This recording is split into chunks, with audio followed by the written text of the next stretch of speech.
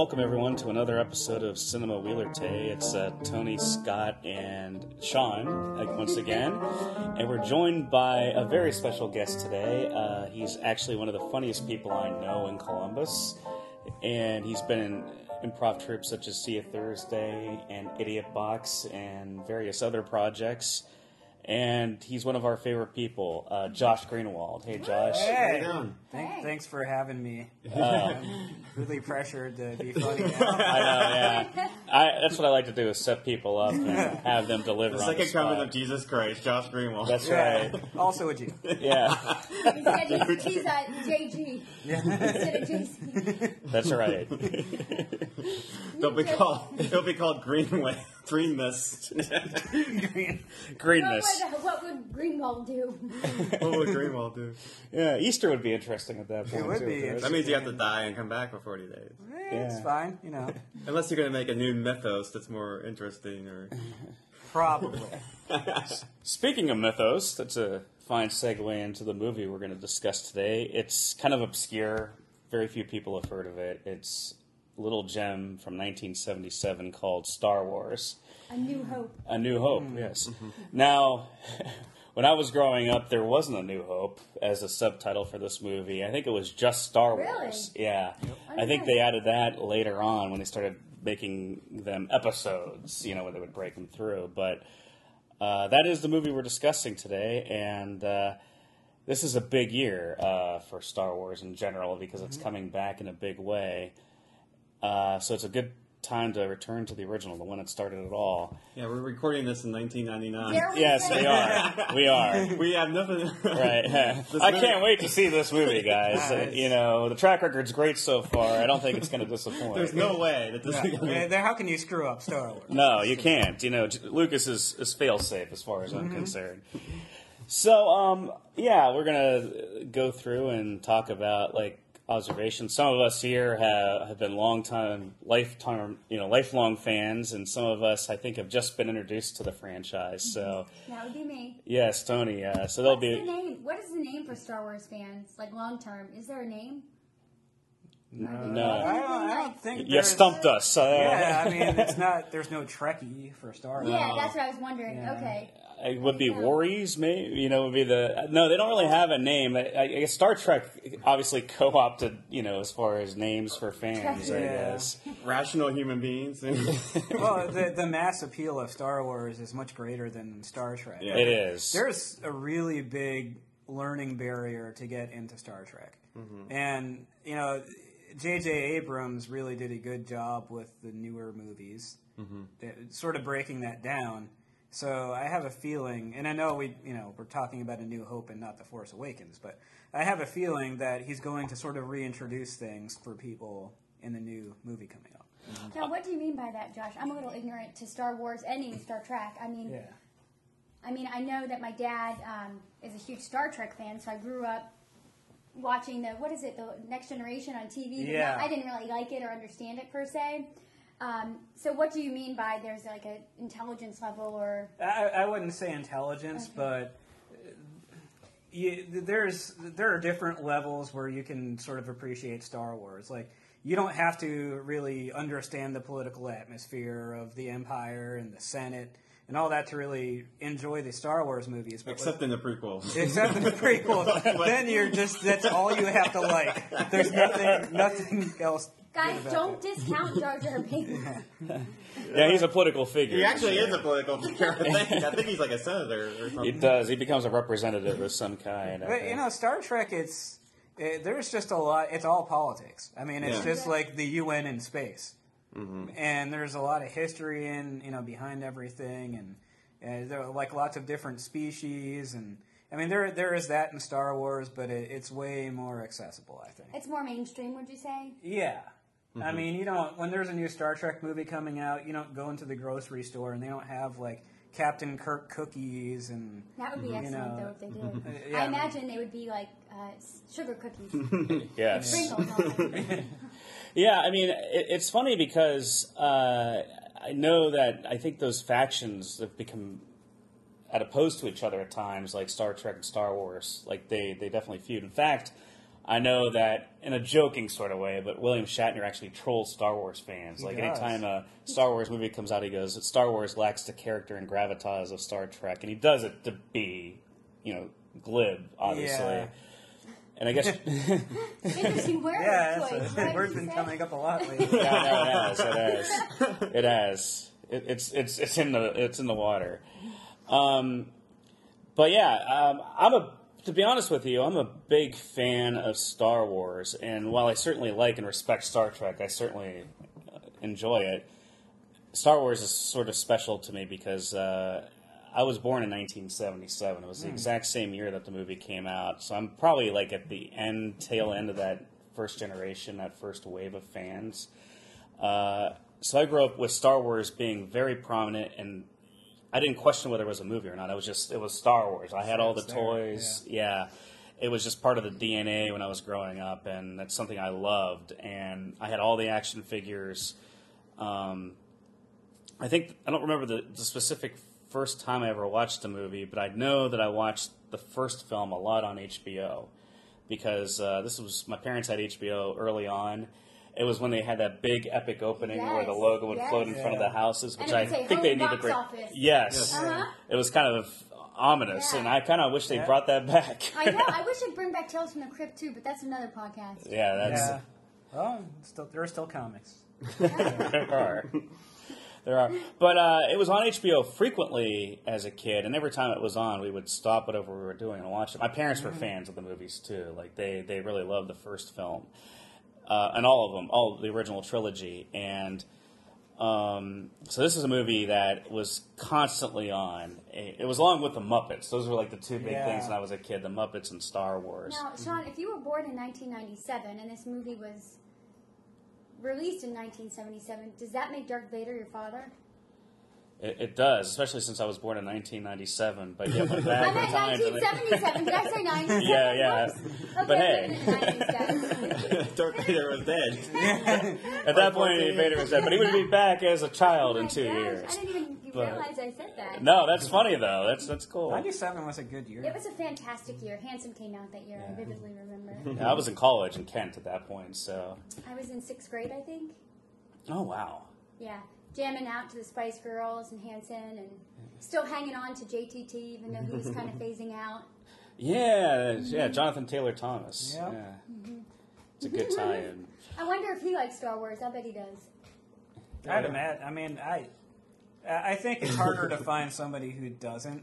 By the end of this podcast, we'll figure it out if JTT is I- Star Wars. we can- Everybody we start can Googling Google that now. it, I yeah. need to know. Right. the answer. If anybody has the answer to that question, if Jonathan Taylor Thomas is a Just Star message Wars us. fanatic, We can probably reach him pretty easily at this. I know. I feel He's like my janitor. I feel like his favorite character would be Luke. He seems like a Luke kind of guy. What do you think? I don't really. I don't know if I could probe such depth of psychology with Jonathan Taylor Thomas and who he would support. Well, I was going to get back, Josh. What was the first time you had heard or seen Star Wars? So interestingly enough, so I was born in '79. So I was also born into Star Wars always being there. But interestingly enough, I saw Empire before any of them. And the reason for that is mainly because my older brother, he's 8 years older than me, so whatever sort of movies or whatever we had having to do anything with sci-fi, because my parents, they're not sci-fi people at all. It was because of him. So we had Empire on VHS or Beta, probably Beta. Oh, I remember those. Yeah, I mean Yeah. the picture quality was actually much much better, and I mean that's another podcast, the format wars. But so I actually didn't see I didn't see the original Star Wars probably until I was like 8. But I'd grown up seeing Empire, and actually for that matter, Return of the Jedi. I saw that quite a lot before I saw the original Star Wars. So when I saw the original Star Wars, I was kind of like underwhelmed, because compared to Empire, it's just not. Even when you're little, you can just tell like there's so much drama in it and so many layers to it. And A New Hope is it's a good movie, and obviously it kicked everything off, but it just doesn't have the same. I don't know. There's just something about it. Maybe it's just because it's not the first one I saw. Sure. Yeah, I don't know. Right. I'm not sure. I think the toy line.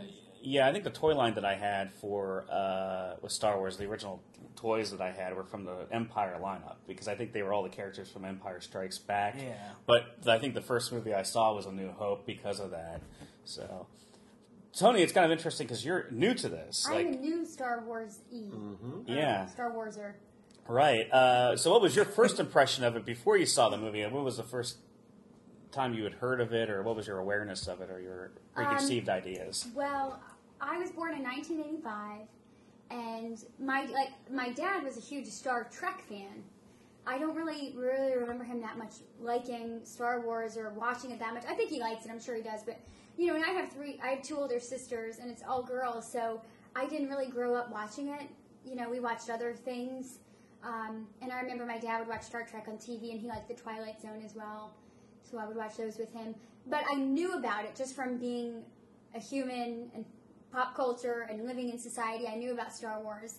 And I knew the characters' names. Like, even before I saw the films, I could name pretty much all the characters, even from the newer installments in the 90s. And I knew the general theme of it, but I had never actually seen the movies.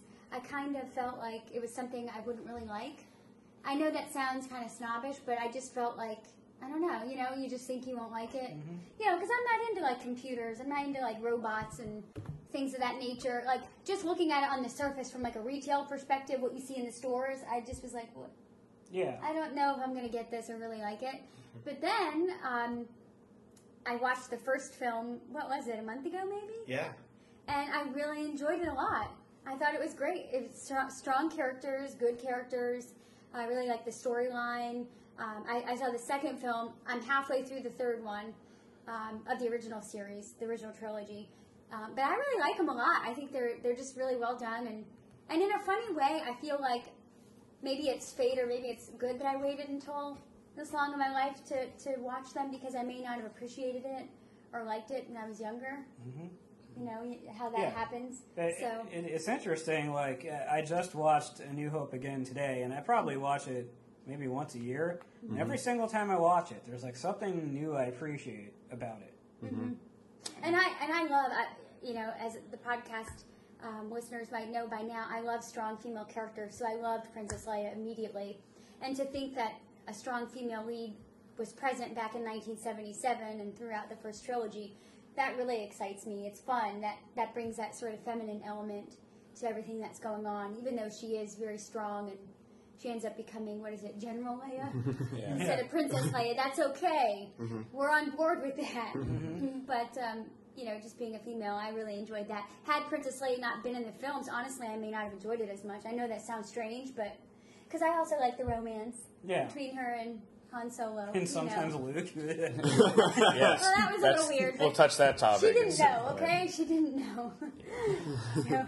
I agree with you with Leia because I think Leia is a great character, and I think Lucas deserves more credit for that he kind of created a really strong female character that wasn't reliant on the men to save her. Even though they actually do save her in the film, she's the one who really takes charge once she's freed and gets them out of there. She's a true leader. Yeah, she really is. Even in The New Hope, when she makes that, for lack of a better word, videogram, if you will, that she puts in R2-D2, I mean, she didn't even know them. And she was taking that initiative to try and seek help, to try and save her planet. And, you know, I think that's great. How lucky were they that they were right by Tatooine? Yes. What is a coincidence? You know, they just happened to be there. Was that on Is that purpose? what it's called? Yeah, that's where Luke's I mean, I don't know. I mean, she said they were going to Alderaan. But, I mean, it never really said in the movie where they were really going. But I don't think she was going to talk to him. No, she wanted Obi-Wan Kenobi, remember? She was saying Obi-Wan Kenobi. Yeah, she wanted him specifically, but what he's saying is that how did he know that he was on Tatooine? You know, because I see. It's such a coincidence that the ship was right next to Tatooine, and of course that's the basis of the whole trilogy. Well, is that's getting just there. the magic of cinema. Yeah. It's gotta be. It has to be that easy, otherwise. But I'm saying I don't think she was like flying to see him. I think I mean she just knew she was going to be captured, and she's like, well, okay, he's the only person I know who can possibly help in this situation. I think she was just being resourceful and putting that in the droid in hopes that somebody would find it to tell Obi-Wan Kenobi, which is what happened. Yeah. Well, maybe the Force was dictating terms because she does have the Force. She does. That's true. Yeah. But you never see her use it, or she's never trained on it. But, Yeah. but she definitely... Not yet. I mean, Well, let me tell you, a woman's intuition is its own force to be reckoned with. Yeah. I have noticed, like, in the trilogy in general, like, Leia doesn't seem that interested in the Force at all. Even though, even after Luke tells her she has the Force, she's like, okay. all right, that's cool. Because she's done pretty well without it. Yeah. I'm a princess. Well, and I think resourceful. too, she probably doesn't want to be a Jedi. So having that in mind, you're not as apt to really wanting to hone the Force if you realize you don't want that life, you don't want to be a Jedi. So I think it's kind of like, oh, hey, that's a nice bonus, but I'm not really going to take advantage of it. She's like, I want to marry this hunk of meat Yeah. over here. I don't want to That's right. be a Jedi. Who was clearly anti-Force in the beginning, at least. You know, definitely the atheist of the trilogy, Han Solo, who is, I think, one of the greatest cinematic characters of all time. And Harrison Ford is amazing. He's an icon. And They all are. I mean, they all are, right. I mean, they're all such great, specifically tailored archetypes, you know. Yeah. And more people I've realized, you know, when you look at Luke and Han, like, they're probably tied for me as my two favorite characters in the movie because those were my childhood heroes, especially Luke. But I've realized that a lot more people seem to be drawn to Han over Luke as their hero. And I think it's because Han is edgy and he's cynical. He's cool. He's got that cool factor. It's like Fonzie and Richie Cunningham. That's exactly what it's like. Oh, that's a Like great Fonzie and comparison. Richie Cunningham. Who do you like more? Who does everybody like more? Yeah. But who do they want to marry? And that makes Tom Richie Cunningham. Bosley Darth Vader in this comparison. So That would have been great, Cass. I would love to see that. Who's the chef? Arnold. Oh, he's got to be like C-3PO. Obi-Wan Kenobi. I guess that would make Princess Leia Joni. Yeah. That would. That would. Yeah, this is probably the first to come up with this crossover. I know. I want this Happy Days Star Wars crossover. That's my childhood in a nutshell. There. Or Ron Howard could direct it. Yeah. But that's what it made me think of because, you know, Han has that edge, that cool factor where boys want to be him. You know what I mean? They do, and I think Harrison Ford is like. There's few talents like Harrison Ford because there are a lot of actors that try to be cool, like, and it's just natural with him. And I think there's a lot more layers to Harrison Ford. Like he's a really entertaining, really genuinely funny actor. I mean, his line delivery, he always bats lines out of the park. I mean, nobody embodies sarcasm and cynicism like Harrison Ford. I think. And I think too that I think this can be said for both male and female. Harrison Ford is a good-looking guy, but he's not overly good-looking. He's not the pretty boy. He's kind of rough and rugged. So that really attracts females, and it's also very attainable and relatable to real men. Because most real men aren't models. You know, most real women aren't models. People just typically Speak for yourself. Flash over here. But do you know what I mean? And same with Princess Leia. She's, you know, Carrie Fisher's very attractive and pretty, but it isn't like Cindy Crawford was playing her, where it's almost unattainable. And I think that has a lot of appeal to all three of those characters because, you know, they're good looking in their own rights and they have their own special qualities and traits that we like about them, and they're very relatable. Let's face it, Alex Guinness was probably the hottest guy. Oh, yeah, sure. By far. There's no doubt. When he came out in that robe, the girl's pants dropped. Well, I think the obese pilot at the end of the movie is the good looking. What about Jabba the Hutt? Yeah. No, I agree with you. Like, I think like the three leads are relatable leads. Like they aren't your obvious choices. I think the mistakes that other movies have made that are trying to be Star Wars is that they always look for the best looking people in the world. They're glamorous. They're refined, and I think that takes away a lot of the character and personality of a movie when you cast that. And with the new one too. I mean, I think they followed the same sort of, you know, with Rey. I mean, she looks a lot like Leia. You know, I mean, Finn, same sort of thing. He's like, you know, sort of the same Harrison Ford type thing where he's a good-looking dude, but he's not like, you know, they didn't use like Young Seal or whatever. Yeah. And Oscar Isaac certainly fits into that Harrison Ford model too. Oh yeah, because he's a great actor and he's definitely, you know, has the look for cinema, but he's not like overly good looking. Well, correct me if I'm wrong, but when The New Hope was cast, the three leads were essentially really unknown at the time. Right? Were they not? I mean, everybody knows that Carrie Fisher is she was Debbie like Reynolds' 19. daughter, But I mean, on the whole, they were relatively unknown. Yeah. Some of them were Right? completely unknown. Like Yeah. Harrison Ford had a small role in American Graffiti, which was also directed by George Lucas. Like he was like a dragster. I think that went against which is a great film in and of itself, American Graffiti. Completely different from Star Wars tonally, but and Harrison Ford I think had smaller roles in Coppola movies, Francis Ford Coppola films like Okay. Apocalypse Now and The Conversation. Like he would pop up in very small roles. So. If I remember correctly, Harrison Ford was actually hired to help Reed because he knew Lucas with other actors, and then he started realizing, this good. guy should He's pretty be, good. yeah, he should be Han Solo. Who did they have somebody else cast? I know there's a funny story, and I always forget what it is. Who was almost Han Solo? Tom Selleck. Tom No Selleck. way. No, that was What? that was Oh my He was God. almost Indiana Jones. Yeah. That would be funny if you different Lucas production there. I know Martin Sheen auditioned. I don't know who he was actually playing, but I do. Probably Han. I can't. Yeah, see it was him probably as Han Luke. Solo, and I think Walken auditioned for Solo. I mean, and things like that. Christopher Walken. I Yeah. have to see that audition tape. I mean, the parody is Oh, my famous from goodness. SNL with Yeah. Kevin Spacey, but I think he did actually audition for. Stallone says he auditioned for Han Solo. Sylvester Stallone said in an Really? interview I watched recently that he auditioned. He said he was terrible. Yeah. I would love to see that audition yeah. for. But I think there's something to be said too when you have these big movies that you just know and sense and feel are going to be big when they're cast with somewhat unknown people. Like one that comes to mind is the Harry Potter series. Yeah. The three of them Exactly were right. the three of them are really completely unknown entirely. And I think having those unknown, really relatable looking kids helped really launch that. And they have the almost same relationship to each other. Yeah, that they do. Han, Leia, because they got Harry Potter as Luke. Yeah. Hermione is Princess Leia. Yeah. She's like, Harry's smart best one, friend. as they Yeah. call But it. she likes the other guy, Ron. It would be like the Han Solo. He was, It was like not the really anything like I Han wouldn't Solo. give her an That's a weird comparison. But But you have that So, same yeah. kind of dynamic. Yeah. Remember Ron and Hermione kind of get into it with Leia and Han Yeah, do. You know, yeah. there's that back Yeah. and forth. But I think, I don't know if J.K. Rowling even saw Star Wars or maybe based it. I don't know. I don't know. They're so similar. But anyway, I think having those unknown kids really helped. And I think in this case, having these unknown people really made it relatable. And I think it was more attractive to audiences instead of having people like Bo Derek or all these like gorgeous people playing the roles.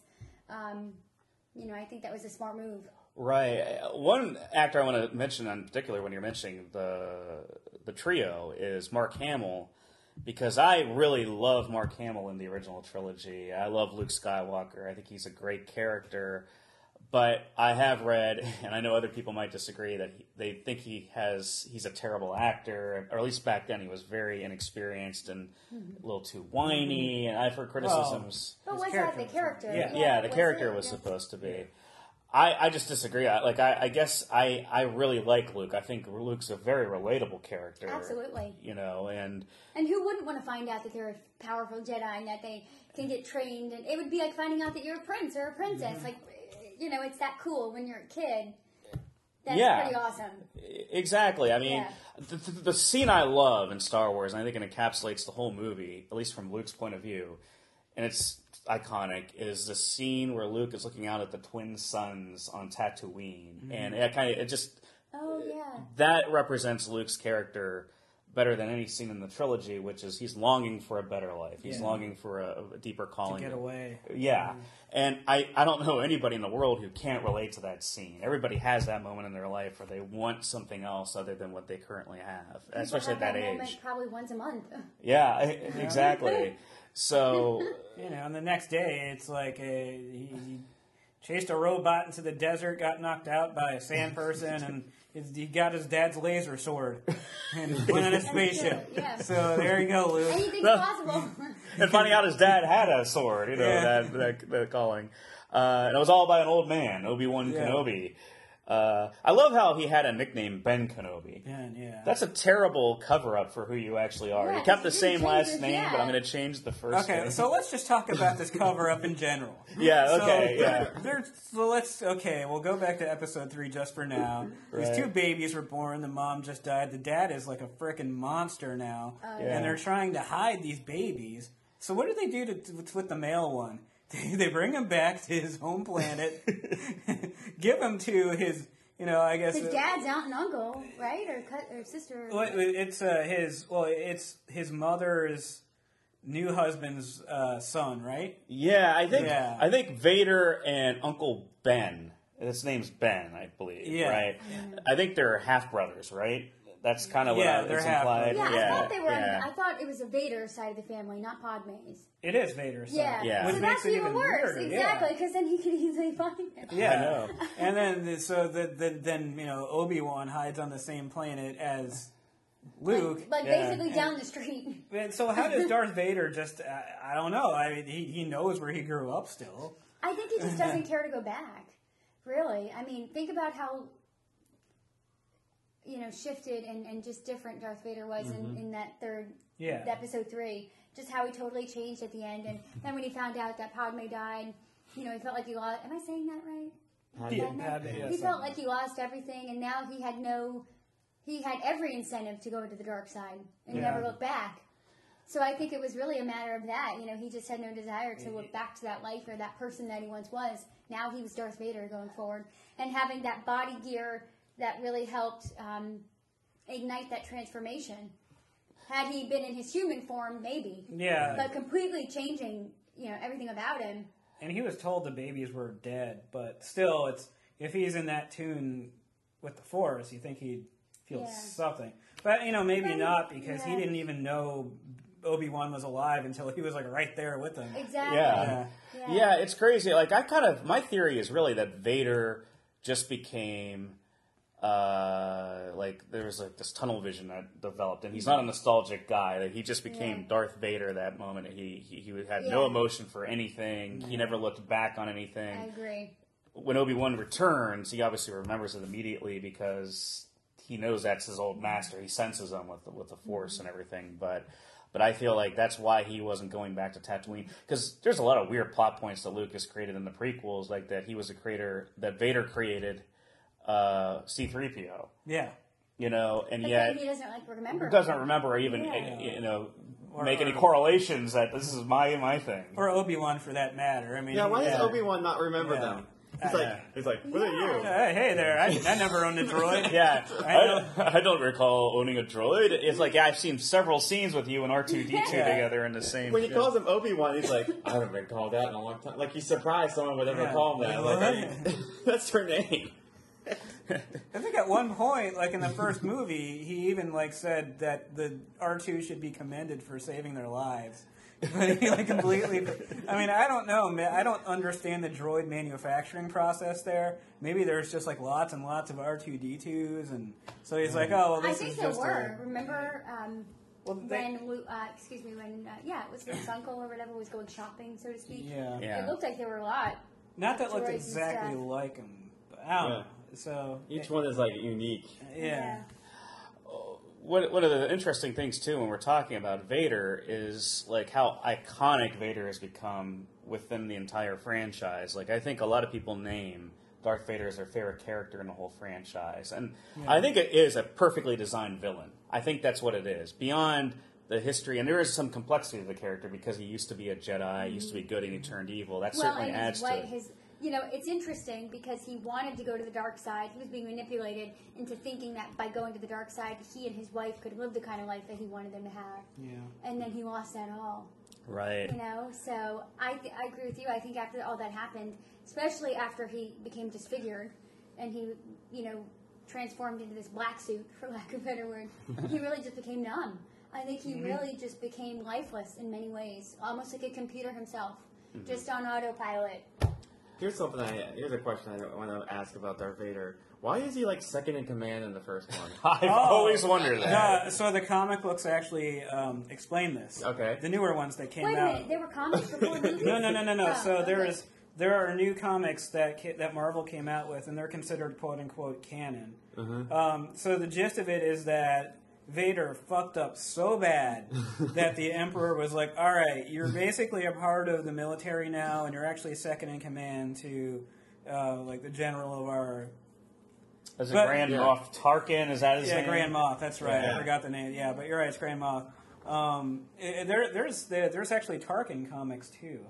No, but they're actually pretty good. Are they good? Yeah. Yeah. Like his backstory and everything, right? I haven't read any of them. I'm kind of waiting. I read all the Darth Vader ones. That's how I know about the whole second in command thing. But yeah, Vader just kept messing up and not really keeping his cool, and the Emperor just got kind of mad. Well, he did have a bad temper, as evidenced in the film. So he got demoted before we see him. So he's demoted below this guy. Yeah. But he's just below this guy, right? He's just pretty much, but he's feared by pretty much everybody else but him, because I know he can just strangle him with just a couple motions of his pinky and Vader seems to respect him in the movie too, because when Tarkin tells him, stop choking the one guy, the pragmatist who kind of scoffs at the Jedi powers, the guy who created the Death Star, I think that one general created. Tarkin goes, "This bickering is pointless." Yeah. So Vader seems to like and respect this guy. At least that's the impression I get in the movie. Well, he's very evil. I mean, who is Darth Vader? Or the other guy? The other guy is very evil. I mean, he's not been twisted. He's not part of the dark side. He's just a dick. Yeah, he is. He's the worst character. He might be the worst character because he has no reason. Because he's not part of the dark side. He's not a Sith Lord or anything. He's just a general that orders the entire destruction of a planet. For no reason. Right. Yeah. Well, reasons that we don't know. Not only does he destroy a planet, but he tricks Leia into revealing another planet so he could destroy her planet. And then destroy that planet. So there's just no redeeming qualities after that. So how did they recruit people to become part of the Empire? Especially at higher ranks like that. Because you'd sort of have to... So think about the end of Episode 3. Everybody knew the Sith were basically taking over. Palpatine outed himself as a Sith Lord. So, what sort of people? How would they recruit that? Like, hey, are you out of fear? Probably. Yeah, people probably followed out of fear because they were doing away with all the Jedi's at that point. Well, they were all dead. Well, that's what I mean. They did away with them all, and it was either you followed them out of fear or you probably died too. Right. Well, I also think Palpatine kind of manipulated, based on the prequels, he manipulated the entire galaxy. To be convinced that he's the only guy that can really command this republic, and that's why it morphed into an empire. It's just a gradual deconstruction of the republic so that he could take full control. And they think he's a good guy, if I remember correctly. At the end, they still thought that he was a victim of the Jedi's attacks, and that's how he convinced everybody. And so I think it's like Nazi Germany, where everybody thought Hitler was the solution to their problems. I think that the parallels are the same with the Empire. People just thought Palpatine's the guy. He's the one who knows what he's doing. Out otherwise, And people like Leia are leading the resistance. Yeah. And that fat guy. And the fat guy. And the plane. Porkins, one of my favorites. That's right. I actually read something about the Death Star and how it probably would, if this was reality and there was an empire that was over the whole galaxy, and someone just destroyed the Death Star, they said that'd probably be a terrible thing to do economically for the probably the Empire, because he just destroyed like quadrillions, of infrastructure. Even though it's terrible infrastructure, he just destroyed it in one thing, and so there was like all that. Basically, it's just like throwing away all that money, and there's nothing out of it. I don't know what the tax structure was. Yeah. I mean, there had to be some. Well, a trade federation. Yeah, if Lucas could remake the original trilogy, he'd probably get into the taxation of the... I'm sure New Hope would be a whole taxation, I'm sure they were high. Yeah. Taxes were very, very high. A new tax. That's what the name would be. Right. That's, I think, one of the main differences between A New Hope, which I still kind of consider Star Wars off the record, but that's a big difference between the original trilogy and the prequel trilogy, is that the original trilogy was really rooted in Joseph Campbell and the hero aesthetic, what makes a hero, like the reluctant hero, the hero's journey, and synthesizing different elements from Flash Gordon serials from 30s and 40s and Westerns. In fact, I think A New Hope specifically is based on a Kurosawa film called The Hidden Fortress, which is about a bunch of samurai that were protecting their fortress, and a lot of the different characters are based off of them. Full disclosure, I have not seen it. This is stuff I've read in background information, but essentially what it means is he's synthesizing a lot of different storytelling techniques to come up with a very basic classic story. And I think Star Wars works best when you have characters you can relate to. The plot is very simple. There's action, but it's also a journey. Like they're moving from one place to the next. I think people also like that family complexity of it. Yeah. With the Darth Vader and the two twins, and because that's like real life stuff.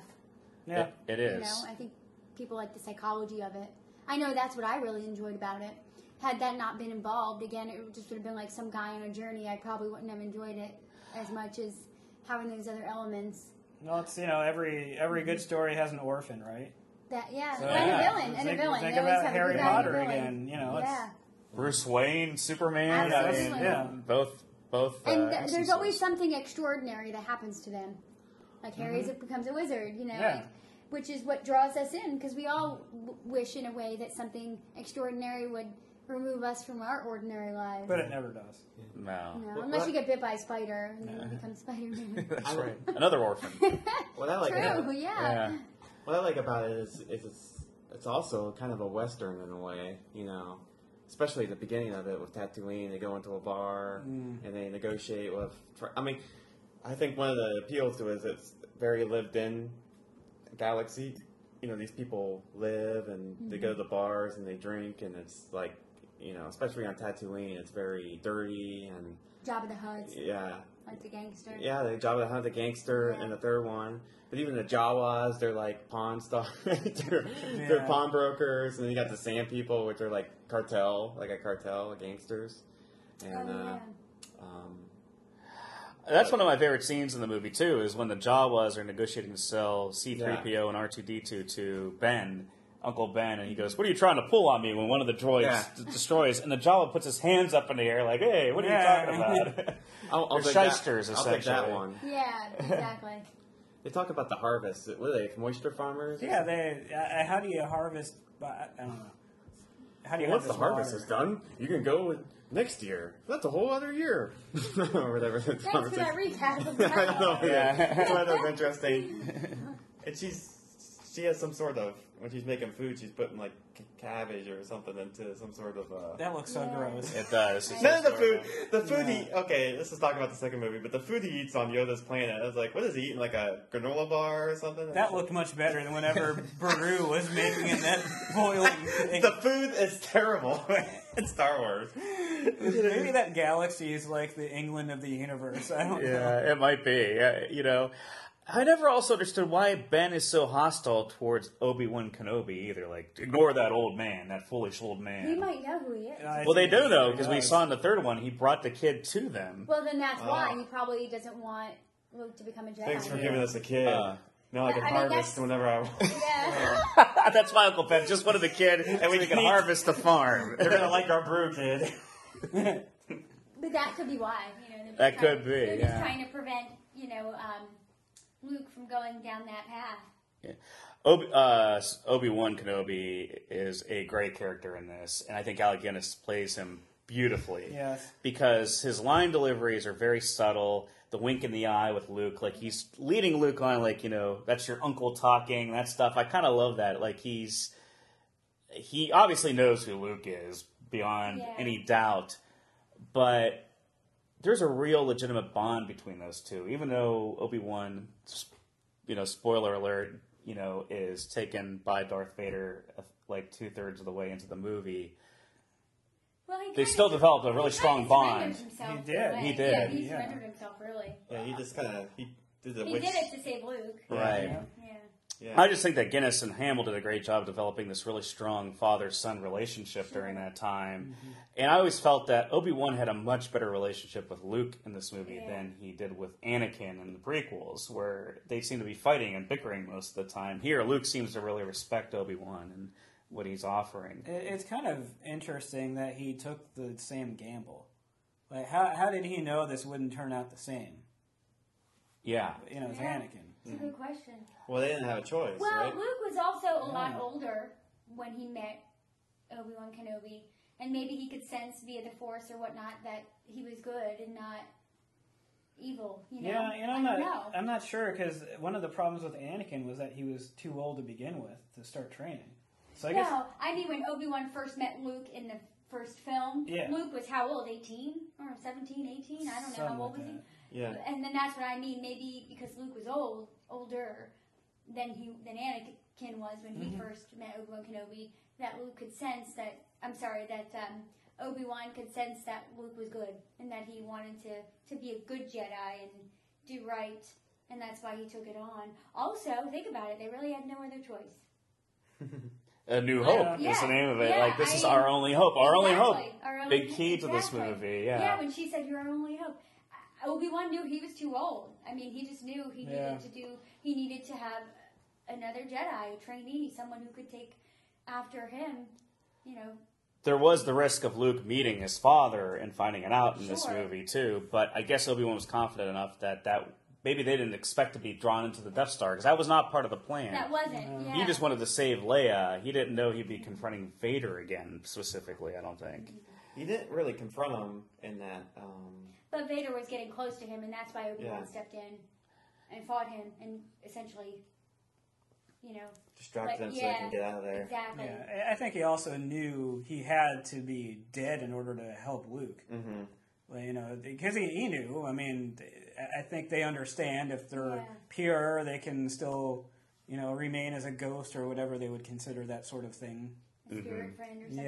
Yeah. So honestly, in a way, it kind of seems like it was like kind of like a harebrained scheme in a way on Obi-Wan Kenobi's part. You know, meaning he had a sense that this was the fate, that this is what was going to happen, and he knew at the right time, you know, Luke would come under his wing, and then at some point in time he would have to perish so that he could help Luke go on.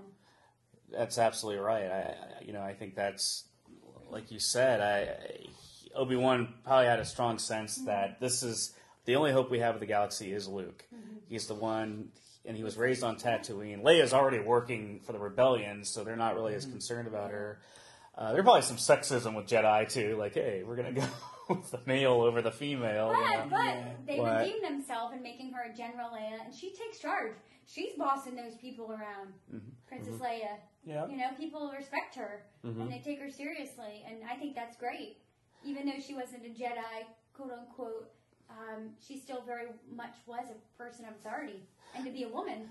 It is interesting the way the galaxy ranks people, because it seems like princesses are second tier to generals and senators, because it's like, I'm no longer a princess, now I'm a senator. I'm no longer a princess, now I'm a general. And, you know, I'm wondering what a princess is in the galaxy. And then there are some governor regents or something, because when the Senate was dissolved, he said Vader was giving all the power, or not Vader, but the Emperor was giving the power to the regional governors or governor regents. I forgot what. That's right. Like all the governors, like Fear would control the galaxy because this Death Star is out there, and that's how they're gonna. But we never met a single one of them. No, not at all. Well, it also could be a status thing.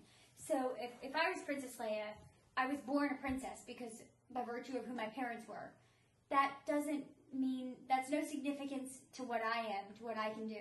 But if I work my way up through the system and I become a general, that's a status. That's something I earned. That is not a title that I was born into. That is a title I earned. It's a respect and it's an authority thing. And so I think, especially in this type of film, it could be something more so along the lines of that, you know, meaning, hey, I'm a general now. Princess, I was born that. That's never going to change. I will always be a princess. But, you know, but now I'm a general. It'd be like, you know, I don't know if Prince William, he has a daughter. She's a princess. She's born a princess. Let's say she becomes president of America one day. She would probably go by President such and such versus I'm Princess so and so. I think it's kind of like that. Or Prime Minister. Oh, Prime. Yeah. That would be good point. Exactly. She'd probably be known as Prime Minister such and such versus I'm Princess yada yada yada. Yeah. One of the big, I think one of the biggest appeals, certainly a major appeal of Star Wars to a lot of people are the secondary characters, like the alien characters or the droids. And they definitely deserve some recognition. C-3PO and R2-D2, a lot of people I've talked to have mentioned that R2-D2 is their favorite character in the trilogy. People love R2-D2.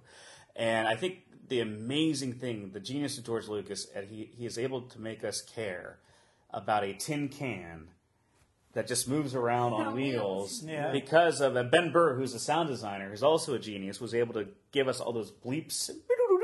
You know, we feel all of R2's emotions and personality in those bleeps, and he doesn't move that much. That's incredible to me that they're able to draw that much personality from that character. There's that one line where C-3PO tells R2 that he doesn't care for him, and that little line R2 gave, like, it's just heartbreaking. It is heartbreaking. But he doesn't have a heart. He's a robot. He shouldn't care. Speaking of CP3O, I love him. AKA the Gold Man, because before I'd ever seen the movie, I could name all the characters, but I didn't know his name, so he was just the Gold Man. But I love him. I love how proper and polite he is, and he's very smart, and he's kind of like that trusty sidekick that people take for granted. They don't listen to him always. They shut him off and whatnot because they think he's being annoying when he's really usually has the right answer, or he's really the most helpful in many ways. Oh, yeah, he is. And the droids are treated like secondary citizens the whole time. Like, anytime that they complain or having, like, some sort of emotional breakdown, Luke will just acknowledge them for a minute, then turn to somebody else. Like, the humans do not care about the droids at all in this universe. And the droids are living to work for the to care for the humans. They can't eat in their bars. Yeah, they can't come in the bar. No, we don't serve their kind here. That bar, too, is another example of the genius of Star Wars. All those weird alien creatures, and they just passes through. Most of them only get maybe 2 or 3 seconds of airtime, but they all make an impact. Like, my favorite was Hammerhead, the guy with the long neck and everything. He was amazing. And there's the walrus-looking guy, I think, is another one. But they all have their own language. And again, the genius of the movie is how they can incorporate all these different characters and languages and just make it a universe, a lived-in universe. It's like harmony, Yeah. Well, how about Chewbacca? Oh, yeah. We can't forget Chewbacca. No, who couldn't forget Chewie? I know, you love him, and all he does is whine. I I don't like when he makes that whiny noise, but he went, he's ooh. But he's a good, trusty sidekick, and I feel like, some women think he's like attractive? Like, isn't there like a weird fetish thing that women sure are there is. I have no doubt that there's a segment of the population that has a Chewie So that's an attraction to some as well. But no, I think he was a great character, and he's kind of strong and silent type. Well, you nailed our target audience, Wookiee fetishists. No, I'm serious. Google it. They're probably I'm sure. Yeah. I mean, I'm new to this Star Wars fandom, and even I've heard of that in my times before this. There was one like a throwaway when that one alien antagonizes Luke in the bar. He says, "He doesn't like you. I don't like you. I've got a distance in 5 systems," or whatever. And it's just really weird. The dialogue is really awkward. I don't like you. Because it's apparent the guy can't speak well through his makeup. I don't like you. He can't make it look natural. And they didn't even give that guy a full-fledged alien makeup. He's half human and half pig or something like that, They just gave up halfway. Oh, we're out of putty. We did have this guy articulate at some level so people can understand Who shoots him? Is it Obi-Wan gets out his lightsaber? Yeah, he chops off the other thing's arm. I don't know what he... Wait, is that the first one? He had like a wolf-like arm, too. Yeah, he had a wolf-like arm. And then Greedo, the famous bounty hunter.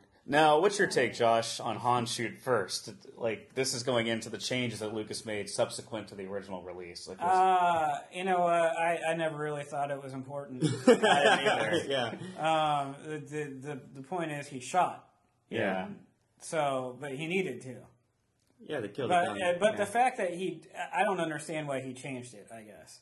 I guess that would be what I'm upset about. Like, why would you? It's such a minute thing. Why would you care the changes? Like, I like it. Unless he had some kind of like personal thing about it originally, and they didn't let it happen that way. And so years later, he just couldn't let go and said, "Damn it, I'm making it happen this way now." Well, it seems it's got to be something personal. Right.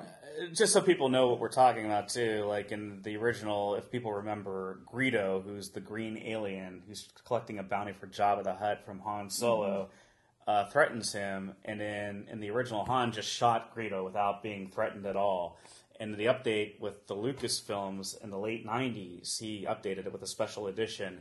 Greedo shoots before Han, so Han retaliates, and that's how he beats him. And by the way, I love the name Greedo. You know, everything about that guy from that name. Well, then there was a third. He changed it again, so they both shot at the same time. Yeah. That's true. Yeah, okay. on the one that we So saw. the Blu-ray is Okay, the new one. Yeah, they changed shot it at the same again. time. Every possible outcome has been covered by Lucas in this scenario. I guess same time is probably the best. Yeah. The best compromise. That would make the most sense. But still, it was interesting reading the argument. People that really, truly say that Han shot first, and it's like they can't come off that. They say, because that defines his character, like Han Solo is a person that goes from someone that would shoot someone first to this person that's saving the galaxy. A selfish person that becomes a unselfish person. You know, that kind of journey through his character. And I still think there's a journey for his character if he shoots second. I mean, he still changes. Someone that all he cares about is himself to someone that cares about... I mean, look at it this way. Why would he want so badly to get the money so that he could pay Jabba the Hutt if he just didn't care and was shooting people? Think about that. You know, like if he was really a nasty guy and didn't care, wouldn't he just go shoot Jabba the Hutt? Well, if you've seen Jabba the Hutt, I think that's a hard... I saw him. He was disgusting. I'm just saying, though. I mean, think about it. You know, like this guy... Because didn't he have conversations with that man prior? With Greedo prior? Yeah, like, right when he shot him then? Yeah. If he really wanted to kill him and shoot him, he would have shot him then. Well, I think he said something. Doing it at the same time or having Greedo shoot first. Really, I just feel like Han wouldn't be the first one to shoot randomly out of the blue like that. I don't think that Han is an inherently violent man, but he is impulsive. If you watch when he's in the Death Star when they're trying to save Leia, he shoots before he thinks, and that happens throughout. And I love that about him. But he's also being threatened by these stormtroopers. Yeah.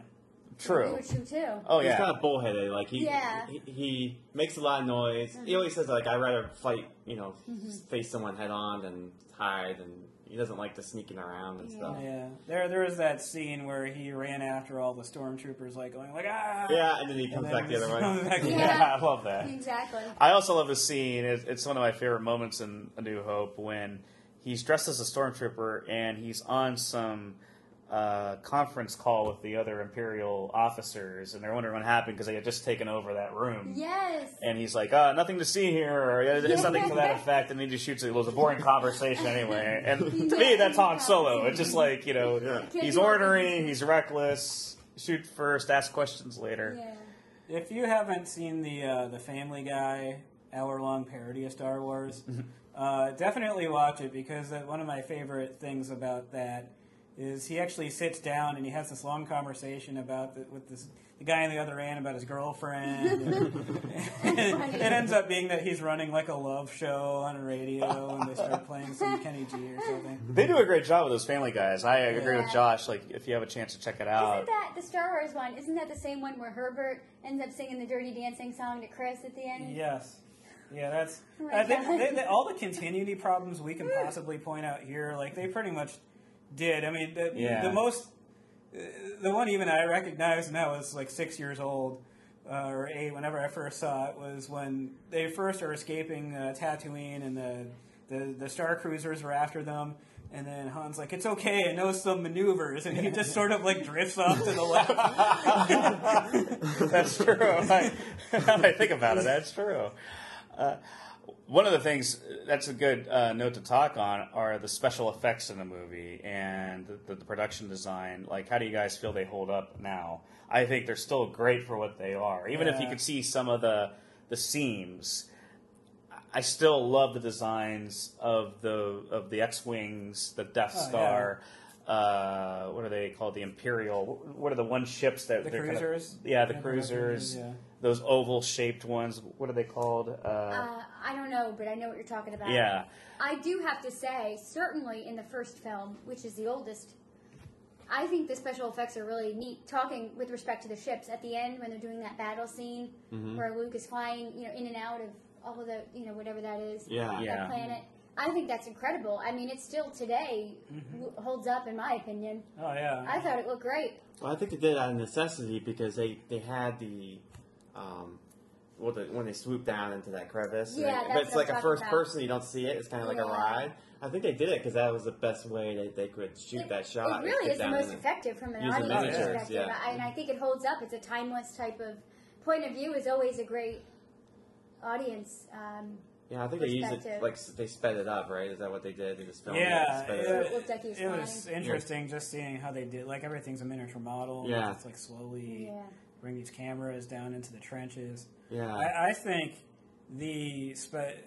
again to go back to the special editions.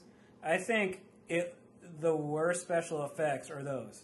Yeah, because it looks less real. Yeah, and just inserting all that old computer, and it really looks dated now, the computer animation. Inserting that stuff into the practical effects, it's really jarring. Yeah. Yeah, and I liked Yoda better when he was a puppet. Yes. Not a computer animated thing. Yeah. If there's one thing that watching A New Hope or Star Wars or whatever you want to call it has taught me, I love practical effects. Like, I do appreciate CGI when it's done well and it's integrated and woven into a storyline really well, and it has been done. But when you compare A New Hope to the prequels, I just have so much of an appreciation for how lived in the world is. I love the tangibility of everything. Yeah. And that's something that's lacking in a lot of movies that are special effects driven, where it's completely created by CGI effects, and it just feels there's a distance I feel sometimes when they do it. It's overkill. I agree. Yeah. And I think there's something very nostalgic about the Jim Henson puppets. It's just like why Labyrinth is one of my favorite movies, and I think most of it is in part because the music is great. David Bowie and spandex. And the puppets. I love the Muppets, I think they're just incredible. It's just fun. And I really like that element with the Star Wars. I thought that was neat. Well, you can tell if someone's really touching something, really. I mean, look at the Jabba scene in the first one he added in. But then look at Jabba. I mean, the difference. Which one was more effective, do you think? The Jabba and the one in Return of the Jedi, or the Jabba in that first one? Like, the first one doesn't seem as scary. He just seems kind of weak. But then you see him in that one when he's just sitting there. Huge. I hate that scene being in Star Wars at all, because it's just like, I want to see Jabba in Return of the Jedi. That's when I want his first appearance to It's more interesting, it's more mysterious if he's talking about Jabba and you don't see him. Exactly. It doesn't add anything to it either. Exactly. I mean, the only redeemable thing about that is that Boba Fett was in it. Yeah. But still, it's like, repetitive after the Greedo scene, because it's like the same conversation, but he's not killing this guy. He killed the last guy. There's a reason he cut it from the movie. And then that dumb thing where they had him, they couldn't really figure out how to have him go behind him. He steps on his tail. So he steps on him. That wouldn't get him killed, right? Yeah, that guy's too big. Just so people know, like the scene we're talking about was not in the original Star Wars, but was added in the special edition, is an extra scene in which Jabba the Hutt confronts Han after he killed Greedo, with the same problem. Now, I actually saw the original scene where it was actually a human playing Jabba the Hutt. It was a Scottish guy going, Han, top of the morning to you. Where's the money? No, I am not joking. Jabba the Hutt could have been a Scottish, a fat Scottish guy. Yeah. That's what we would have gotten had they included it in 1977. It shouldn't be included at all. That just makes you think of Fat Bastard. It does. That's basically what we get there. But Jabba is in Return of the Jedi, he is a very menacing character. Yes. And you feel scared for anybody that gets in there, because he's merciless. He looks like he looks like he's the worst. Like, he would have no capacity to do anything, but you can't do the Jedi mind tricks on him, and he's got that pit with that dinosaur, he's a monster. Or the Rancor monster, and he ties up women of all species, and he's just disgusting. I'm so glad that Princess Leia kills him. Spoiler alert. I'm sorry, not sorry. I'm so the fact that she of all the people killed that fat ass. I'm so excited. Because he made her get in that bikini, and he just was disgusting. He needed it. Just wait till I Return of the Jedi podcast, and I'll confront you on these Jabba the Hutt accusations. Oh my God. But I mean, that's the amazing thing about Star Wars is there's so many different characters, and they're all interesting in their own way, and they all have these weird you wonder about their backstories. Like, you see a character on screen, they're only on for like 2 or 3 minutes, and you're like, I wonder where this guy comes from. What's his story? How did he come from? I just wondered how did he get so fat? What was he eating? That's probably a species, I'm thinking. because he was pretty big. You know, He was like a caterpillar or something, or I don't know. What was he? A slug? He's a slug. I think he's arms. I guess he's called a hut. The hut is the name of their species. I see, Jabba the Hutt. I see Jabba the Hutt. It's like Shaun the Human. I don't really understand. The weird thing about here's the weird thing about the Star Wars world. There's a lot of like you only see one of one species. Yeah, like, I mean, outside of the Ewoks and outside of the Jawas and the Wookiees. Do you see more Wookiees? Well, in other movies you see more Wookiees, but I've never seen another Yoda. No, we don't know what the fuck he is at all. They don't even say what he is. But that's why it was so brilliant to have him as a puppet, because then he really looked like a creature. You know what I mean? Yeah. Oh yeah, the movement and the hair, and just it made it look more believable. Yoda was far more effective as a puppet, like you said, for the exact same reasons you mentioned. I think when he became a CGI character, there was something missing. Even the dialogue got stilted. Like it was just, it was almost like. Frank Oz? Yeah, Frank Oz is a brilliant. Like the dialogue for Yoda was like there was a lot of character and personality with Yoda in Empire Strikes Back. Mm-hmm. When you go back to the prequels, it's almost like they wrote Yoda. They were going through the motions, watered down Yoda, which is I'm just going to reverse your grammar and dialect, and that's it. Like whatever I say, I'm just going to say. In reverse of how people would normally say it. I mean, do or do not. There is no try. That's like motivation posters. Oh, yeah. I mean, people live by that statement. Yeah. One of the best scenes in all of them is when Yoda is being ornery to Luke when you first meet him. He's like, good food, come on. And he's like, and he's fighting R2-D2 for that sandwich or whatever? Or he stole some like light thing, like a flashlight or something. He never stole it. And then R2's thing slowly comes out, grabs it, and he starts hitting him with his cane. That's one of my favorite scenes in any of the movies. Yeah, it's great. But you never see that personality ever again. It's like he's just putting the ruse. That kind of you never see in the prequels. That kind of mischievous which is awkward because. In the prequels, he was supposed to be younger in age, so you think more in that personality would be vibrant. Or, sometimes people get a little loony, or, you know what I mean, as they get older, they become a little bit bold. That's what in their personality, so maybe that's why he was like that older, whereas when he was younger, he was more refined. Was only 19, he's 800 years old, and that was only 19 years, so that's what... Yeah, but he was like 2 years from he wasn't living on a swamp either. Yeah. He might have got a little disturbed talking to Qui-Gon Jinn all the time. It's like Tom Hanks and Wilson. Yeah, basically. That's exactly what you need, though. Orderliness. That's a key to that. Although his planet seems to have all the same animals we have on Earth: snakes. Yeah. A swamp, snakes and swamp stuff. I liked his little house, though. Wasn't his little house cute? Yeah, I love Dagobah. I mean, that's and again, its food looks like oatmeal. I mean, that's what it looks like. It looks gross. Yeah. I don't want to know what it was. I'm glad they never explained it. I don't know. Some things are best left to the imagination. Luke did not like it, whatever it was. But actually, no, he kind of ate it, and then he just started eating it. I just think Luke was just ready to get to training. He tugged it and kind of gave a dirty look. Yeah. One element that is very crucial to these movies that we haven't discussed yet is John Williams and his score. Oh, yeah. Mm-hmm. I can't imagine Star Wars without the music that he has composed for all the films. Especially the main score. Yeah. I mean, it's rousing. Legendary. Yeah. It's so iconic that we kind of take it for granted now because we've heard it so much. But when you actually sit down and listen to them, like the music is absolutely beautiful. Even the subtleties that he brings to a lot of different scenes. Like it's not just the rousing themes. It's also the subtle music, like where the action takes place. So there's a mystery developing. Luke Williams is brilliant at evoking certain moods in the audience with that stuff. To make another correlation to Harry Potter, he also did the music for Harry Potter, and same can be said for that as well. Yeah. But let's also not forget to mention the cinematography of this film. How about the first 5 minutes? Oh yeah. How iconic that is with the 3-paragraph scroll up. I mean, so many people do parodies or and then they steal that. The ship just going and keep going from the top of the screen. I mean, I could not imagine seeing that in 1977, where you're just thinking a little ship is going. Well, you just didn't see anything like that. 2001 was probably the closest people had to like a kind of an odyssey in space, but that was very not like that at all. Yeah. No, it was based on what was happening like NASA, like a natural progression of that, as opposed to something that was just completely off the scale. Right. I mean, when you look at Kubrick was attempting to approach science fiction from a very intellectual, realistic standpoint with sort of a metaphysical aspect to it, and that had to be mind-blowing for 1968. But when you come into 1977 and your kid's 5 or 6 years old, you're going into a theater and you see those ships, that just captivates you. That's Saturday morning live action stuff that hits you immediately. Yeah. And then that powerful music and the lightsabers. Oh, yeah. Just everything about it was really entrancing. Mm-hmm. Was it very successful? I mean, I'm sure I could have looked this up. I think it was.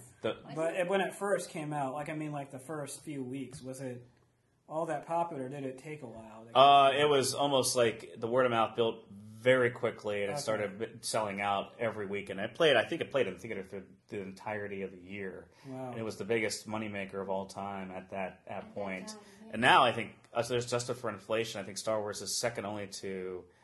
is it Titanic? No, it's Gone with the Wind. Oh, Gone with the Wind. When it's adjusted for inflation, Gone with the Wind is the highest grossing movie ever made. Wow. Star Wars, the original, A New Hope, is number 2. So that's how big this movie is. And it would have grossed $1 billion by today's standards. Wow. So it was a big, big hit. Well, it was it was so unique. It was the first thing of its kind, really.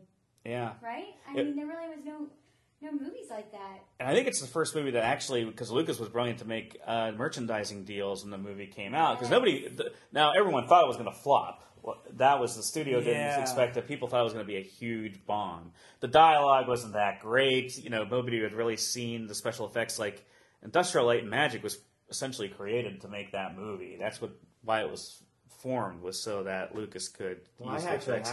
Actually, its first week it only made $6 million in today's dollars. Wow. The second week it made $7 million there, and which was $27 million, but it ended up for the full. It was 6 months into its release. It actually after people started talking about it, it became the highest earning film in North America just 6 months into its release. So it just kept building. It actually made over $220 million in its first run, and that's like $859 million in today's dollars. That's huge. Yeah. So it probably took a while because people, like, word of mouth. Oh yeah, that's great. Go see it. People at first were probably like, "What?"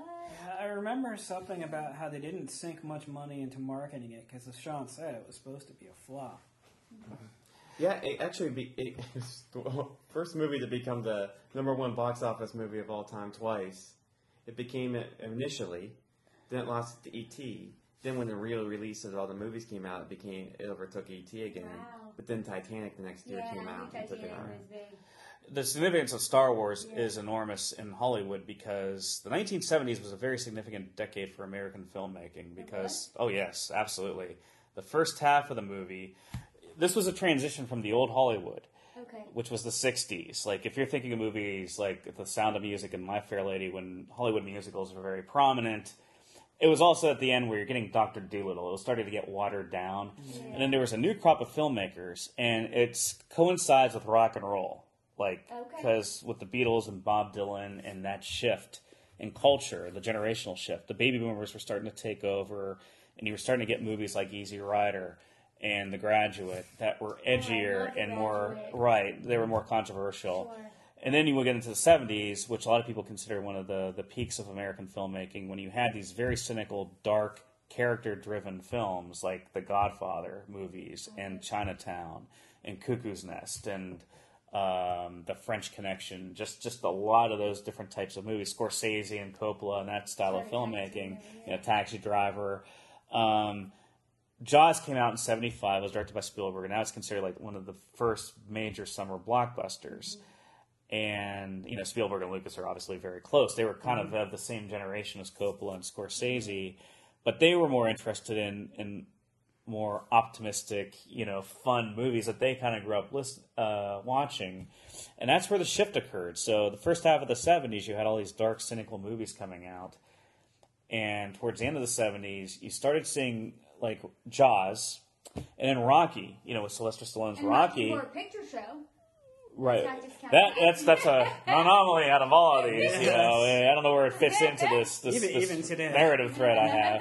But I had to toss it in. right, yeah. But Rocky itself was an optimistic thing. Even though Rocky was very much in tune aesthetically with The Godfather because it was a gritty street, character-driven movie. It was optimistic because Rocky represented hope that anybody can come out of this, squalor and end up making something of yourself. And then the next year, Star Wars comes out, which just boom. That's the 80s. The 80s begin kind of with Star Wars. And all those other spacey, techie type movies in the 80s. Right. And I think there was a lot of resentment from a lot of people in Hollywood and even critics where they wanted to see more movies like Taxi Driver and Chinatown that were these dark, challenging, cynical films versus what they called popcorn entertainment like Star Wars and subsequently Raiders of the Lost Ark. And I think they were well received critically, but I think that there might have been a resentment. Like people, Back to the Future and stuff. Right. Yeah. I personally feel like they're both great. Like, I think you can be a fan of both The Godfather and Chinatown and Star Wars. I don't think that you have to... Well, I think the thing that the major key theme among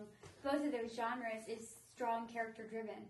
Yes. They're both character-driven. I think and like I said in the very beginning of our discussion, if Star Wars didn't have the characters that it had, I wouldn't have really cared much for it. Yeah. Just the space fighting and all that, I wouldn't have We been... would have the prequels. That's Yeah, all we have about I the characters. I wouldn't really have been drawn into it, but it was the characters and the Right. stories behind them and the relationships that really sunk me into it. I think the nadir of blockbusters had to be the 90s for me because I think the 80s had a lot of great character-driven blockbusters I think still hold up, like Ghostbusters and Raiders of the Lost Ark and the Star Wars films. And all of those like high school John Hughes movies. Yeah. Right. The 90s had a lot of disaster movies and action movies that had no character at all. It was just a bunch of explosions. Like Face Off It was and stuff very like that. watered down. I think we're coming back to character-driven stuff. I mean, I've heard some complaints about the superhero genre, like, taking over too much, but I think they brought character back to the blockbuster. Oh, yeah.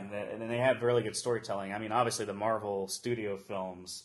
The only thing is they just overdo it. Do we need 5 different Superman versions of 5 different guys playing Superman? Yeah, until they get it right, yeah. They kind of, I don't know. Well, I thought Christopher Reeves was good way back when, but... Well, it's a money-making aspect of it, Exactly. too. And It's I guess that's merchandising probably and why some franchising. people feel like it's not quality just because, they're pumping out another Spider-Man.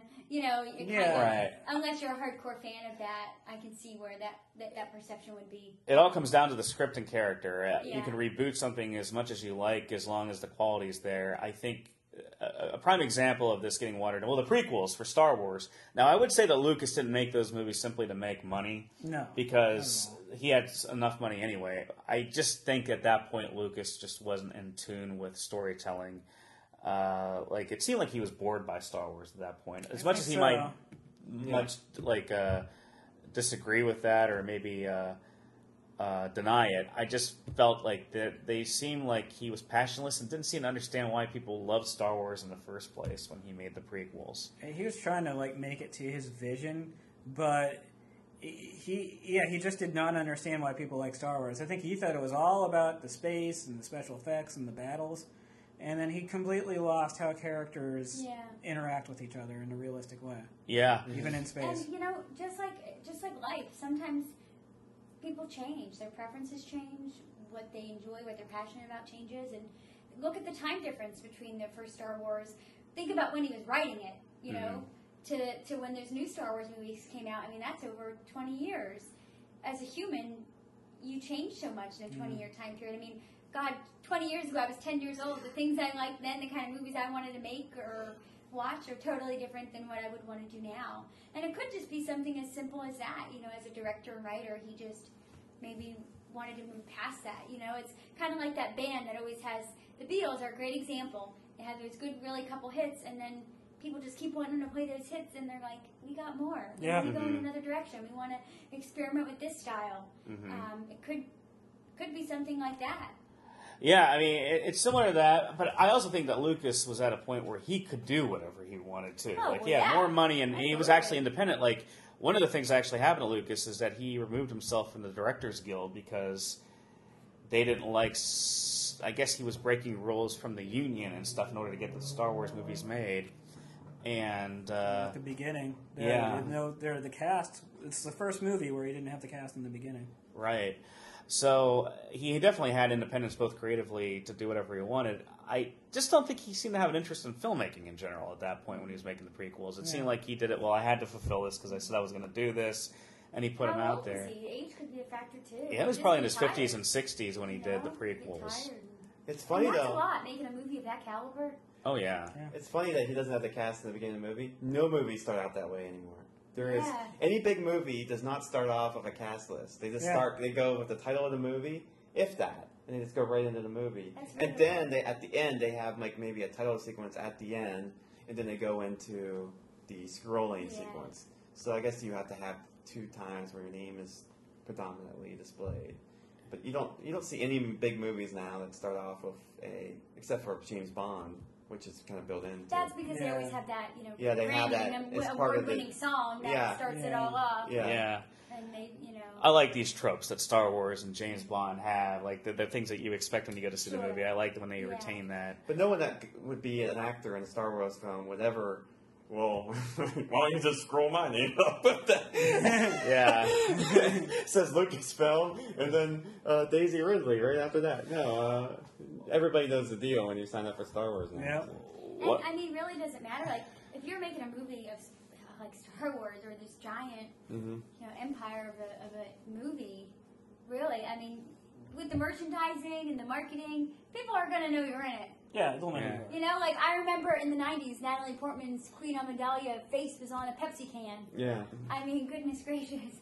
I didn't need to see her name twice in the movie. I knew she was Queen Amidala. Yeah. There's no lack of promotion for Star Wars, that's for sure. Anytime. You do get everybody that's in the new one. I mean, there's even, like, probably Natalie Portman dolls, Queen Amidala dolls that were in existence. Yeah. I mean, come on. How many people can say they have a doll? Right. Well, being in these movies didn't guarantee you success. Really. Harrison Ford was the only one of them all. Right.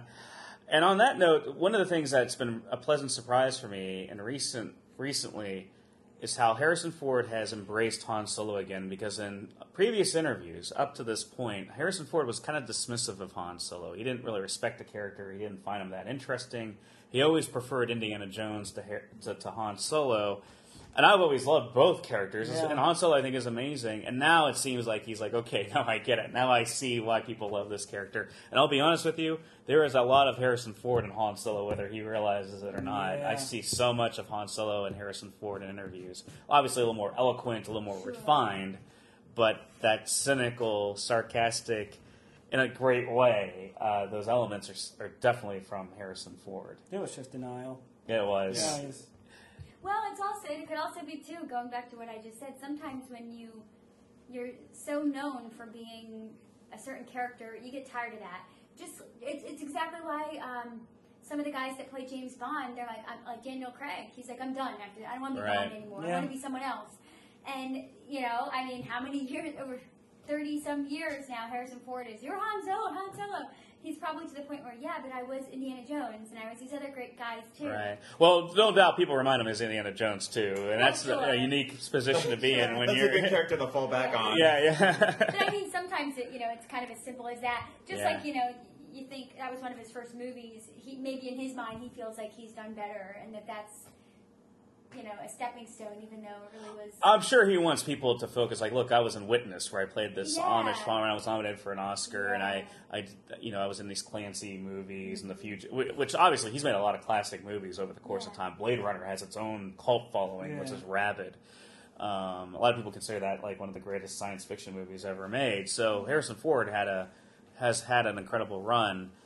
But those two characters, I think, are always going to be what he's going to be remembered for: Indiana Jones and Han Solo. Absolutely. And now it seems like he's finally coming to terms with that. Yes, he is. That's what I love about it. That's probably why he was a little, I don't want to say resentful, but a little annoyed by it, just because in his mind, he's probably like, I was up for an Academy Award, and I've done these roles and that roles. Why do these people so care about Han Solo? He feels like he's moved on. Right. But when you're such an iconic character like that, you just can't move on. You are that character, and that's just the way it is. So you guys are lukewarm on this movie? Yeah. Well, yeah, that's a good point. Like, I still think this particular film, A New Hope, holds up really well. And I think there's such a great amount of charm and personality to the movie. I think there's something about watching teams get together and fight evil or fight a threat that is so appealing to people. Watching an eclectic cluster of different characters get together. It's worked in a variety of different things. It's a weird comparison, but Scooby-Doo is kind of that thing. People love watching teams fight. Well, because everybody evil. can identify with one of the characters. Yeah. You know, it's just it's cool. It's relatable. It's something I think everybody kind of secretly wants. You know. Oh, it is. You know, it's that. I think that's one of the core elements of it, and the relationship. I think really one of the highlights of watching A New Hope for me is watching Han, Leia, and Luke get together as that team in the Death Star, and they're trying to find a way to get out. And that's like, okay, this feels like home to me. This is where these characters belong. This is Star Wars, the heart of it for me. As someone who saw this movie for the first time a month ago in 2015, I can definitely say that it holds up for certain. I mean, over that length of time, and I'm sure it will continue to go forward, you know, to hold up and be just as great of a, I don't know, legacy, if you will. Yeah. Because really, that's what it is. It's timeless. It'll always be timeless. Absolutely, and for the same reasons that Sean just listed, it will always be that way. Whenever you have a great story and great characters, it doesn't matter. Like The Wizard of Oz, great example. You have great story and great characters. Everything else is just, you know, doesn't matter. Right. Yeah. Well, yeah, I agree exactly. I think it's going to be, I think it's just going to, like any of the great movies that there are. She said The Wizard of Oz, Casablanca, Star Wars, Godfather. Those are the type of movies I like. I don't know about you guys. Harry Potter. You're a fringe guy right there. Yeah, That's, exactly. you're living Those in the movies I think there. are good. Krampus. Krampus. Gremlins. Yeah. You know. Gremlins and then Santa Claus the movie. I think are the. I think that's the top 10. But yeah, I think forever. Who says forever? Taste can change, but this is like Beethoven's. The movie Beethoven. It's going to live on forever. I agree. And yeah, so it's a 4-star movie to me for sure, forever. And as we always end, we're going to let you know where you can find these movies on Blu-ray, which I think is, outside of watching it in a live movie theater, probably the best way you can watch these movies in a home video. In 2011, the first 6 films were released as a set, and you could buy them individually as both the prequels and the original trilogy.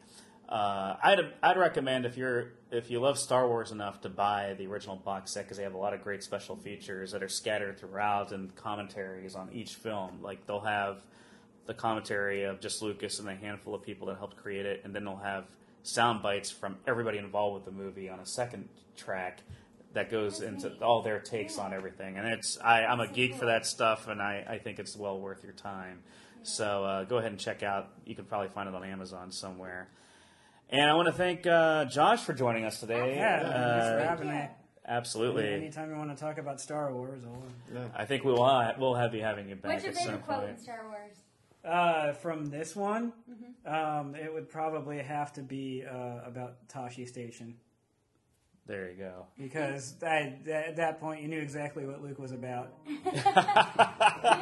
You do. Well, that about wraps up for us. Thanks a lot, everyone, for listening, and we'll see you next time. Yeah, take care.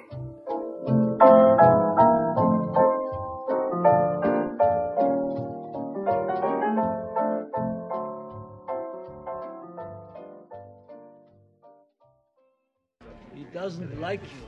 I'm sorry. I don't like you either. You just watch yourself. We're wanted men. I have the death sentence on 12 systems. I'll be careful. You'll be dead.